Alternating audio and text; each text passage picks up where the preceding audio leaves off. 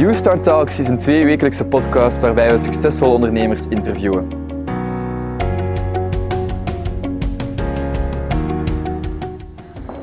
Welkom bij een nieuwe aflevering van You Start Talks. Vandaag zit ik hier voor de gelegenheid met 2 ondernemers. Aan de ene kant Nico van de Velde, CEO en oprichter van Hotel Hungaria, een media- en marketinghuis dat onder andere dagelijkse kost produceert, maar ook Umicore en Toyota Europe als klanten heeft.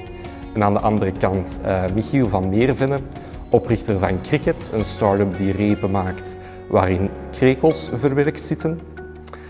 En die onlangs een samenwerking hebben afgesloten met Kooruitgroep. Welkom heren. Dank u wel voor jullie tijd, eerst en vooral. Ik ga straks nog dieper ingaan op jullie onderlinge connectie waarom jullie hier samen zitten. Maar misschien om te beginnen even duiden waar jullie in het dagelijks leven mee bezig zijn. Nico, ik ga beginnen bij jou. Hotel Hungaria, wat doen jullie precies? Wel, je hebt het eigenlijk in uw intro al een stuk gezegd. We zijn een media- en marketinghuis. Waar wij vroeger eigenlijk, toen wij 11 jaar geleden zijn begonnen, eigenlijk als productiehuis zijn gestart, hebben wij eigenlijk ons gaan differentiëren en hebben gezegd van onze missie of onze bestaansreden draait rond storytelling. En storytelling kan heel ruim zijn. Storytelling zit in games, dat kan in een tv-programma zitten, dat kan in campagne zitten, dat kan in online content zitten. Dus al die mogelijke vormen van storytelling eigenlijk, die gaan wij eigenlijk als product of als dienst gaan verkopen aan merken, bedrijven, overheden, publishers. Iedereen die daar nood aan heeft, daarvoor kunnen wij als Hotel Hungaria dienen. Fantastisch. Er zijn ondertussen een heel aantal digital marketing en content marketing bedrijven opgestart in de laatste jaren. Op welke manier differentieert Hotel Hungaria zich daarvan? Wel, wat grote verschil is tussen gewoon digital agencies of de vele die er vandaag bestaan, is dat er heel hard wordt gewerkt op die fysieke connectie, terwijl dat wij eigenlijk echt vertrekken vanuit die emotionele connectie. Wij met onze geschiedenis van verhalen vertellen eigenlijk en daarmee impact gaan behalen bij een groot publiek.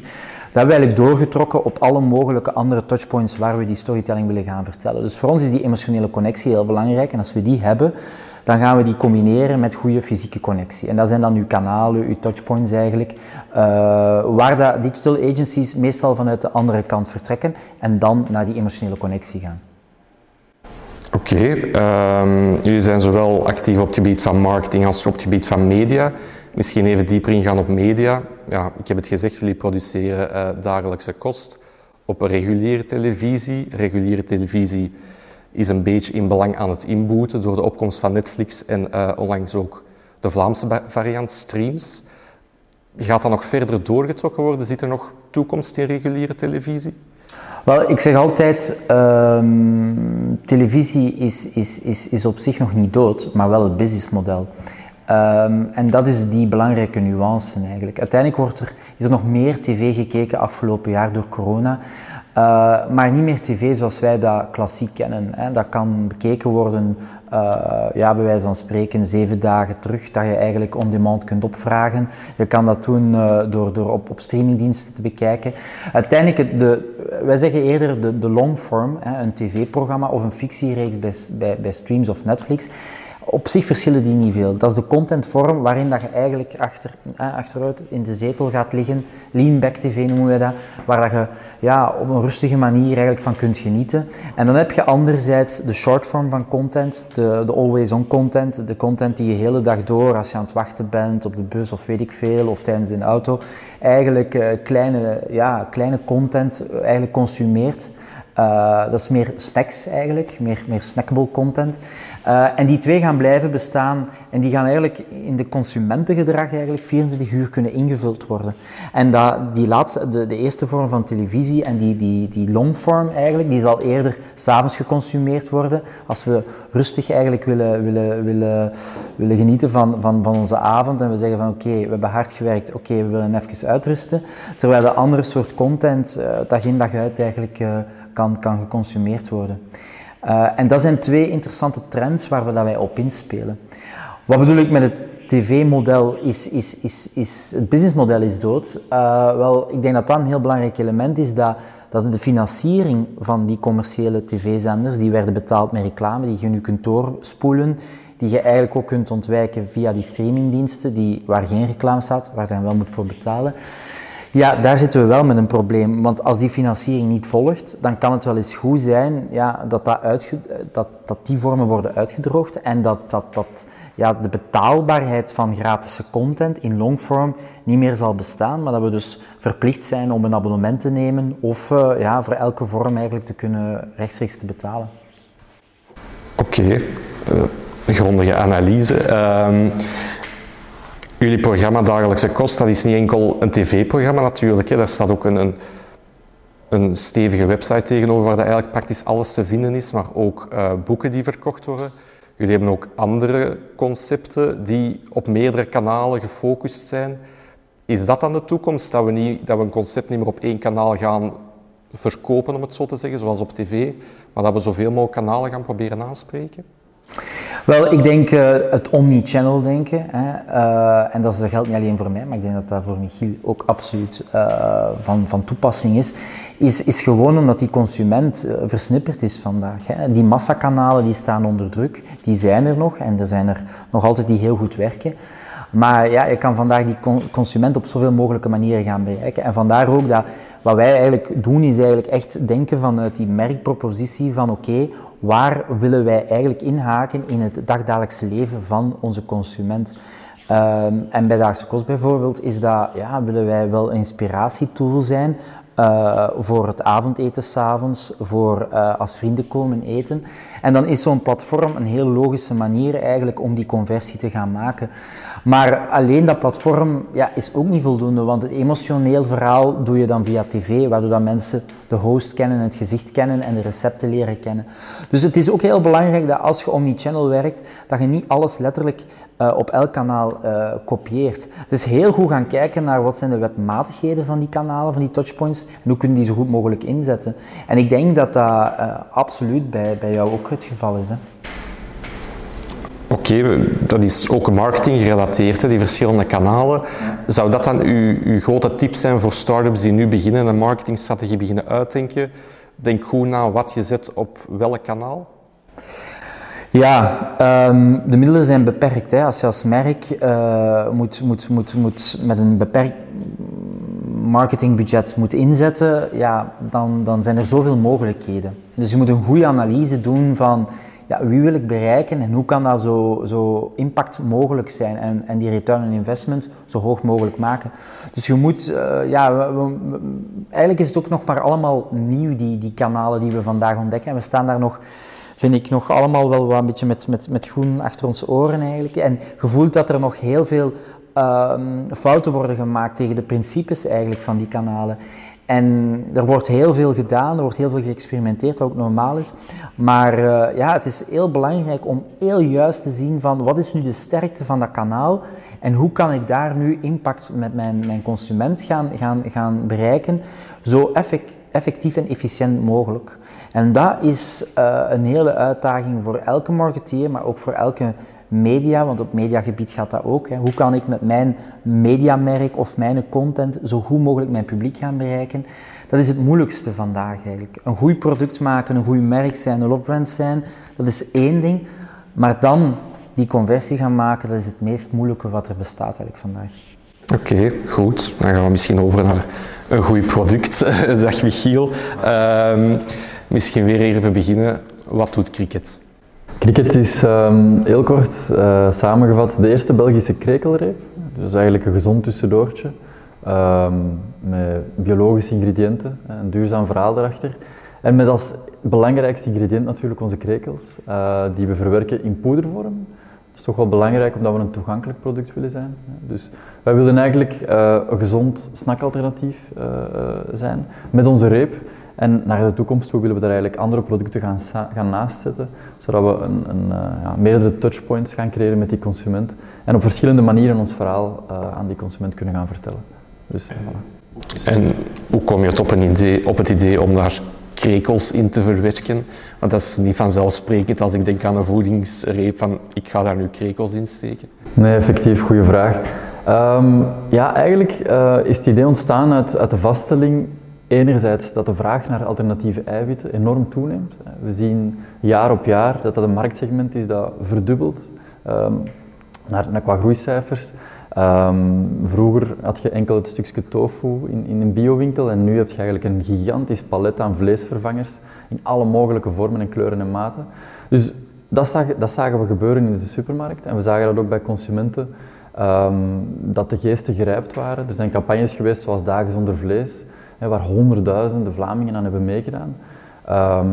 Vandaag is het niet meer revolutionair om op een familiefeest te zeggen, sorry, voor mij geen vlees. Dat was eigenlijk 10 jaar geleden nog altijd wel een beetje het geval. Dus dat is een gigantische mentaliteitsshift dat we hebben zien gebeuren. De markt volgt. En wat dat wij vaststelden is, en daar ben ik zelf heel toevallig vanuit mijn vorige job als journalist mee geconfronteerd geweest, is dat er voor mij een heel interessant alternatief bestond, namelijk insecten. Het zijn niet alleen krekels, maar dat gaat eigenlijk breder, insecten. Een heel interessante alternatieve eiwitbron. En een prachtig verhaal achter is iets dat in verschillende continenten al eeuwen wordt gegeten, omdat het lekker is, omdat het gigantisch voedzaam is en omdat het heel efficiënt en duurzaam is.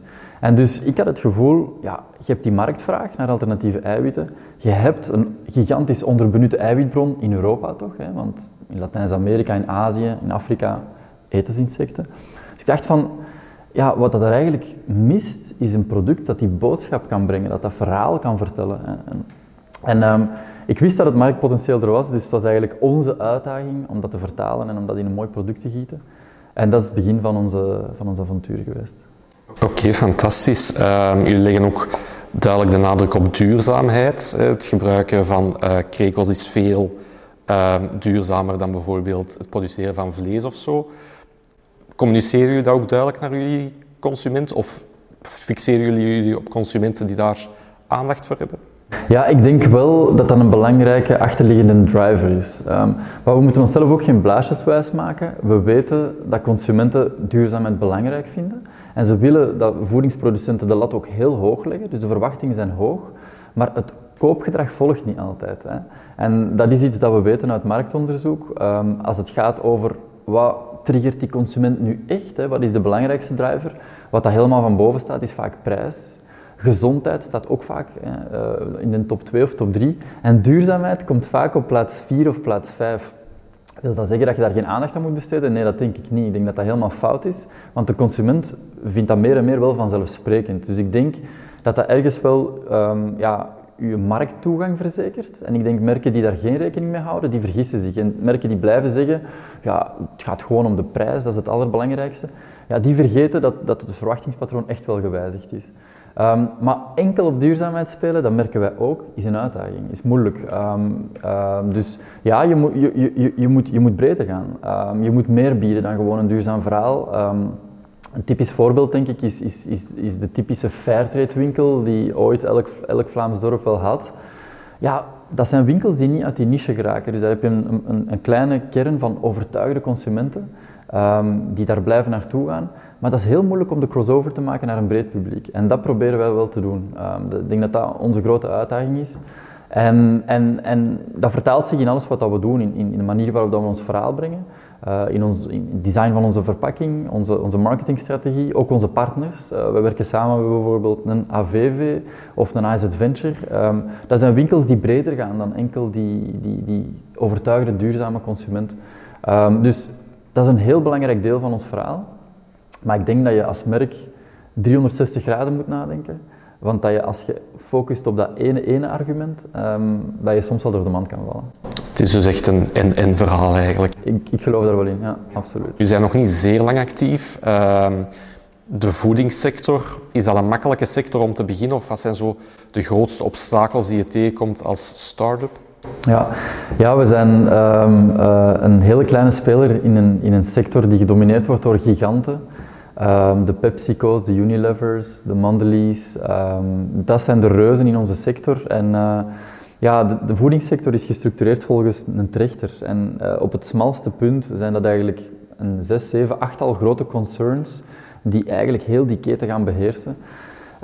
Dus dat is zacht gezegd wel een grote uitdaging. Hè. We moeten opboksen tegen merken die honderdduizenden of zelfs miljoenen marketingbudget hebben.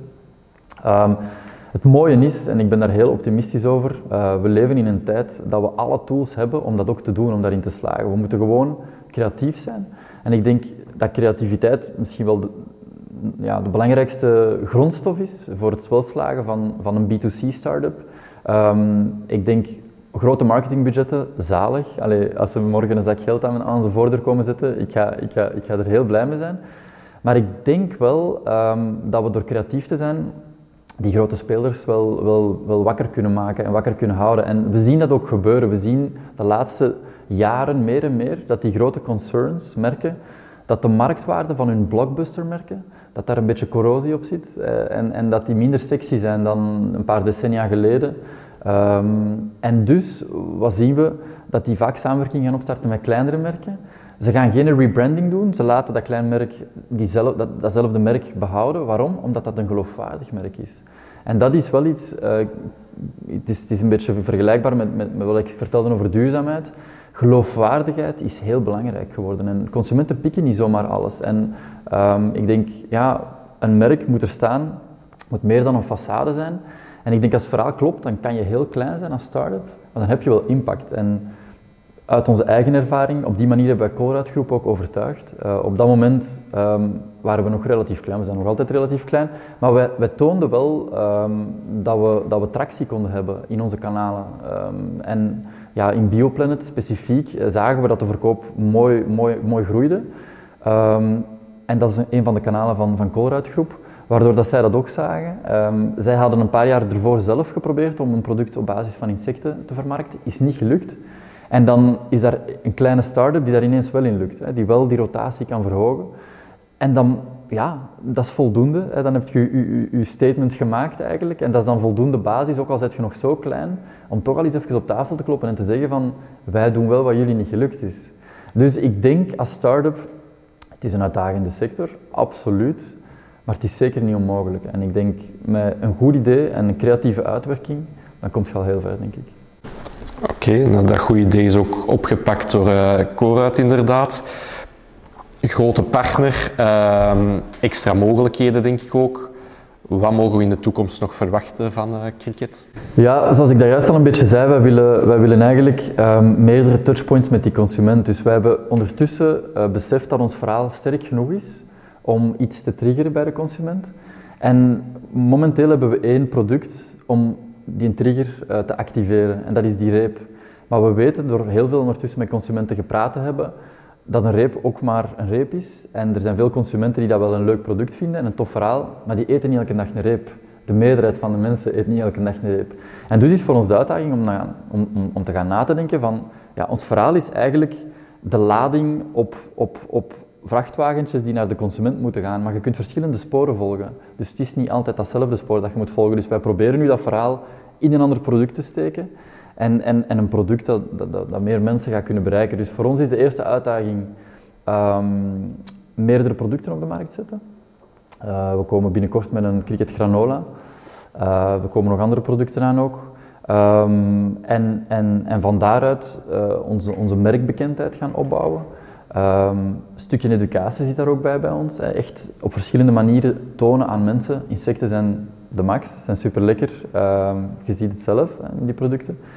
En dan hopen dat we die kritische massa kunnen opbouwen tot op het punt dat we eigenlijk uit die niche kunnen treden. En ja, tot op het punt dat insecten mainstream worden. Hè. En dat eigenlijk insecten zoiets worden als mosselen of garnalen. Of, eigenlijk tot op dat punt moeten we geraken. Dus in de eerste plaats productportfolio uitbreiden en nog een paar stapjes naar het buitenland toe. We zijn een van de eerste bedrijven in Europa die zoiets doen. Dus dat willen we ook wel verzilveren, die voorsprong. Dus dat zijn de 2 belangrijke plannen voor Kriket. We hebben jullie samen uitgenodigd omdat jullie allebei lid zijn van Netwerk Ondernemen. Misschien even nog uitleggen voor de kijkers wat zij exact doen.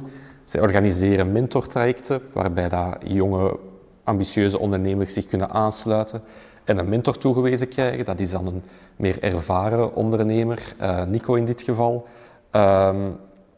En wanneer dat die connectie wordt gemaakt tussen mentor en founder, wordt er wel heel veel aandacht besteed aan persoonlijkheid, karakter, wat dat uw noden zijn als ondernemer, etc.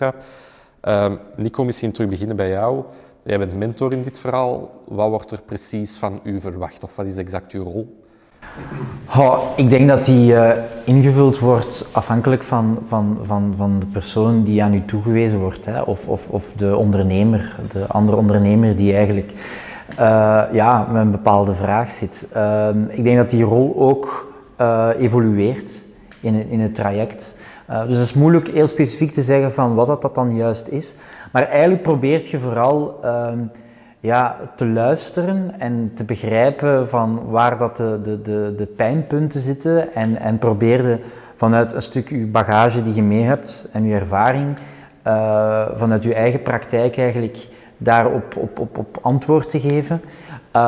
Maar ook om ook af en toe uit te dagen en dingen in vraag te stellen en af en toe eens wat meer dieper op zaken in te gaan. En ik denk dat die twee eigenlijk de belangrijkste rolverdelingen zijn eigenlijk die verwacht worden van een coach. Oké, super. Michiel, was dat ongeveer wat jij ook verwachtte toen dat je in dat traject stapte? Ja, ik denk het wel. Hè. Ik denk als starter heb je nood aan een klankbord. Je zit met 1001 vragen en als je dan die vragen kunt aftoetsen bij iemand die ooit ook met al die vragen is geconfronteerd en misschien met een deel van die vragen nog altijd wordt geconfronteerd, ja, dat is super waardevol, ja, absoluut. Dat gaat ook in twee richtingen. Hè.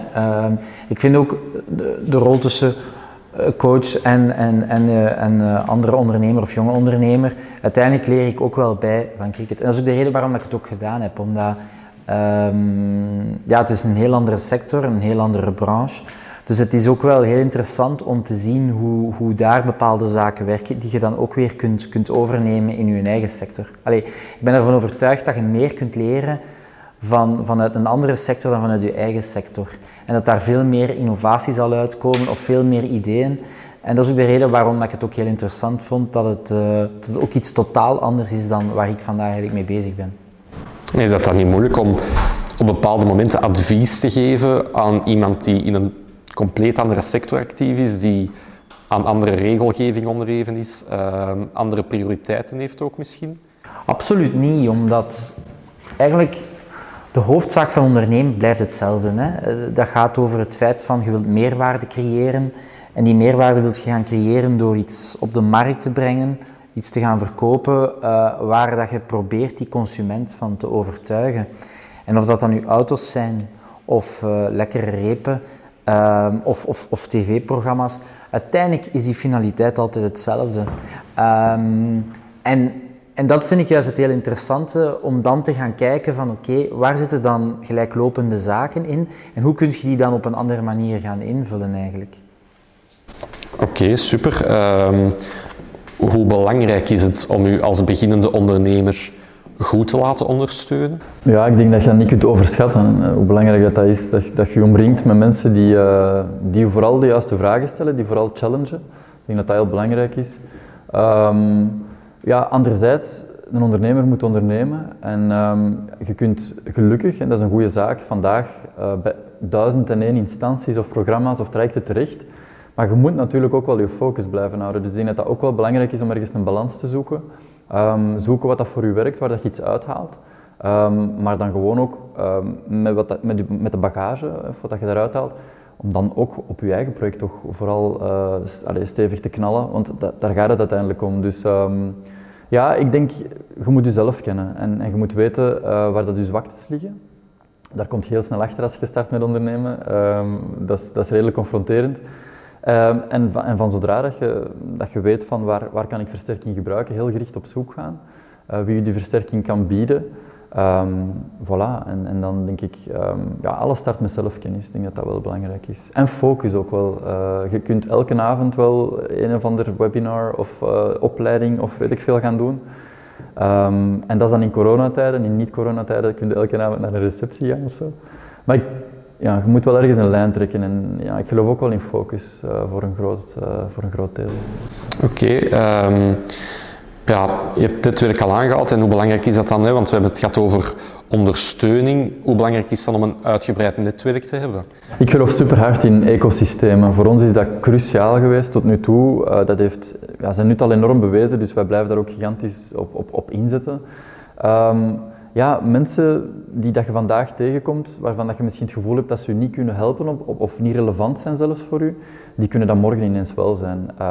En ik ben volledig akkoord met wat Nico ook daar juist aanhaalde. Het zijn vaak de mensen die het verst afstaan van uw core business, die u op een of andere manier wel het meest inspiratie gaan geven. Dat heb ik ook al zelf vaak gemerkt. Dus soms stuur ik een bericht naar mensen of bel ik met mensen waarvan dat ik het gevoel heb, dat zijn mensen die helemaal niet weten waar ik mee bezig ben en dat is net waar ik nu naar op zoek ben. En die gaan waarschijnlijk van op een heel grote afstand een totaal ander beeld kunnen geven of een andere mening hebben dan iemand die er heel dicht op zit. Dus ja, ik denk een netwerk kan niet uitgebreid en vooral niet divers genoeg zijn. Deel jij dezelfde mening? Ja, absoluut. Ik geloof heel fel in de ecosystemen ook. Alleen wat wij ook soms merken is dat het geen ecosysteem is, maar een egosysteem. Dat je ook voelt dat iedereen heel fel zijn eigen ding bewaakt en waardoor dat je, om impact te halen, moet een ecosysteem goed aan elkaar aansluiten en moet iedereen zijn rol daar goed in kunnen spelen, moet alles complementair zijn. Is in praktijk niet altijd evident, maar kan enorm helpen eigenlijk, zeker voor start-ups, om die hefboom te zijn naar meer groei, naar meer bekendheid.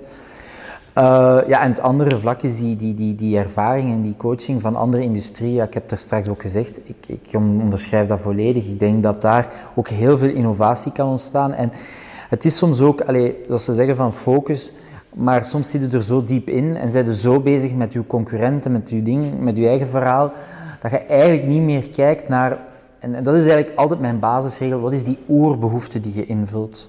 Ik vind dat, we zitten vandaag in een wereld waar er gigantisch veel bedrijven, de industrieën worden getransformeerd. En iedereen zoekt dan in de transformatie om zich heruit te vinden. Maar eigenlijk vergeten ze één ding en dat is eigenlijk nog een stap terug gaan zetten van welke oerbehoefte vult je in. En als je die heel zuiver kunt zetten en terug heel duidelijk kunt zetten, want dat gaat puur over psychologie. Als je die altijd in je achterhoofd houdt en daar focus op hebt en zegt van oké, maar dat vullen we in, ja, dan kun je wel, en dan kom ik ook terug wat Michiel zegt over die creativiteit, als je dat dan op een hele creatieve manier invult, ja, dan ga je altijd wel een markt gaan vinden, ga je altijd wel aansluiting vinden bij die consument. Maar dat wordt heel veel vergeten vandaag. Ik zie in heel veel transformaties dat men maar aan het transformeren is, maar eigenlijk niet meer weet waar naartoe. En dat is, we hebben het zelf ook voor gehad. We waren bezig en maar aan het evolueren, maar niet meer van wat willen we doen. En uiteindelijk zijn we gekomen met storytelling. Ja, we weten dat verhalen al duizenden jaren worden verteld, dus dat is voor ons, dat is de oerbehoefte, punt. En die nood gaat er altijd zijn. En zolang dat we daar zuiver op zitten en op werken, dan gaan we altijd wel een markt vinden. Oké, super. Misschien nog even, ik denk dat we Kriket nog wel als een start-up kunnen beschouwen. Is daar in België genoeg motivatie voor om aan een start-up te beginnen of genoeg ondersteuning? We hebben het nu over netwerk ondernemen, dat is natuurlijk maar één partij in dat grotere geheel. Zijn er genoeg andere partijen waar je naartoe kunt? Of? Ja, ik denk dat wel. Ik denk dat er vandaag heel veel bestaat. Ik hoor dat ook van zo iets oudere ondernemers die zeggen van, ja, toen ik 15 of 20 jaar geleden begon was er niks. En nu is er inderdaad wel best wel veel. En ik denk dat dat goed is. Zolang dat die elkaar niet te veel gaan beconcurreren en dat die complementair zijn, denk ik dat dat perfect is. Naar ondernemerszin of ondernemerschap bij jongeren merk ik toch wel heel veel energie, heel veel goesting om dingen te doen. Ik denk dat er genoeg ideeën zijn. Ik denk het enige is misschien dat wij in een heel welvarend landje leven. Waar dat je ook gewoon perfect in een job je kunt settelen met mooie voorwaarden en ergens op een andere manier een warm badje kunt vinden met een werkgever die goed soigneert. Dus dat is misschien het enige waar ik aan denk, dat misschien een beetje ondernemerschap soms tegenhoudt. Dat er heel veel misschien meer comfortabelere wegen zijn. Maar dat is één bedenking, maar ik denk over het algemeen dat gaat altijd ook zo zijn. Ik denk jonge aanstormende generaties die willen breken met de vorige generaties en die barsten van de energie en de goesting om het ook gewoon te doen.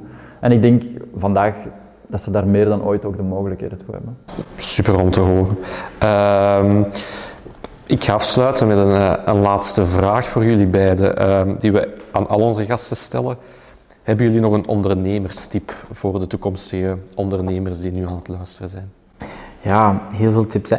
Daar ook weer is het afhankelijk van in welke fase dat je zit. Hè. Sta je nog aan het begin van een idee? Zit je juist begonnen? Zit je al 2 jaar verder?